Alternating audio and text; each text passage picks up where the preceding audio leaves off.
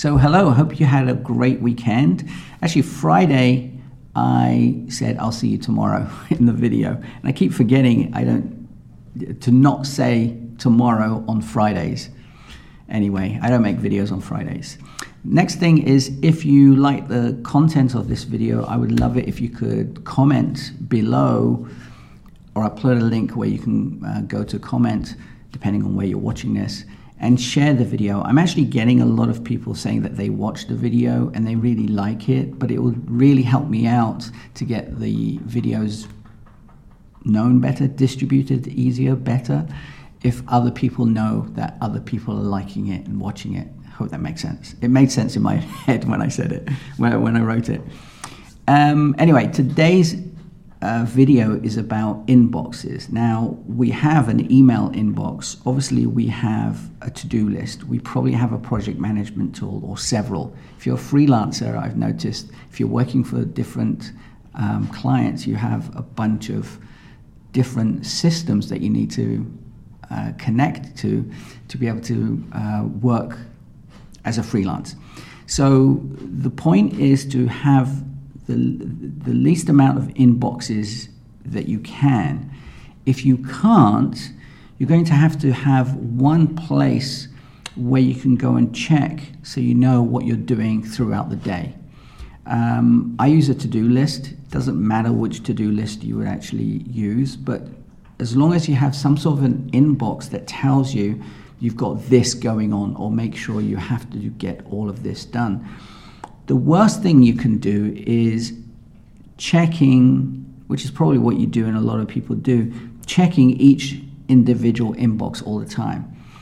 Obviously, a calendar is an inbox, so if you have a calendar, you have to check your calendar or it will tell you that something's going on. So that's one inbox.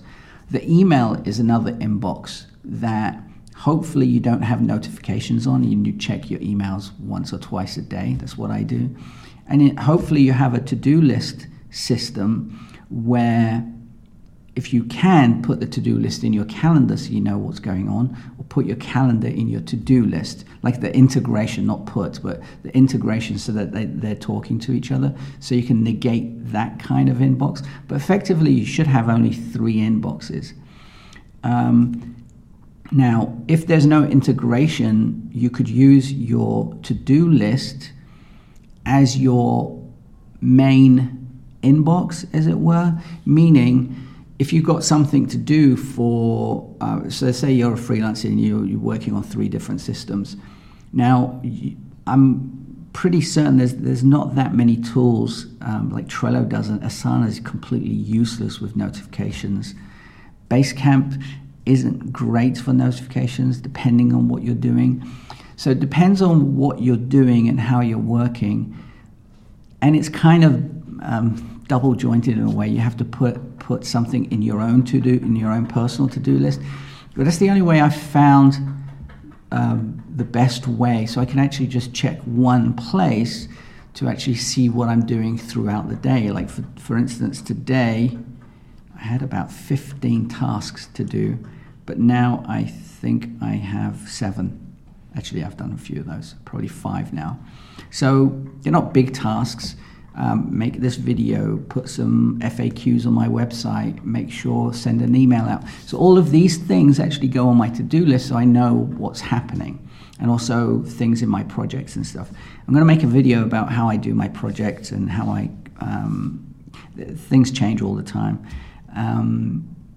How I communicate with my clients and so on when I'm working on a project. So the whole point of the video today is inbox. Create one inbox, or as least amount as you can. I think I have 2, my email and my to-do list, and everything I need to do for that day are just in those 2 places, which is kind of the best way to do it.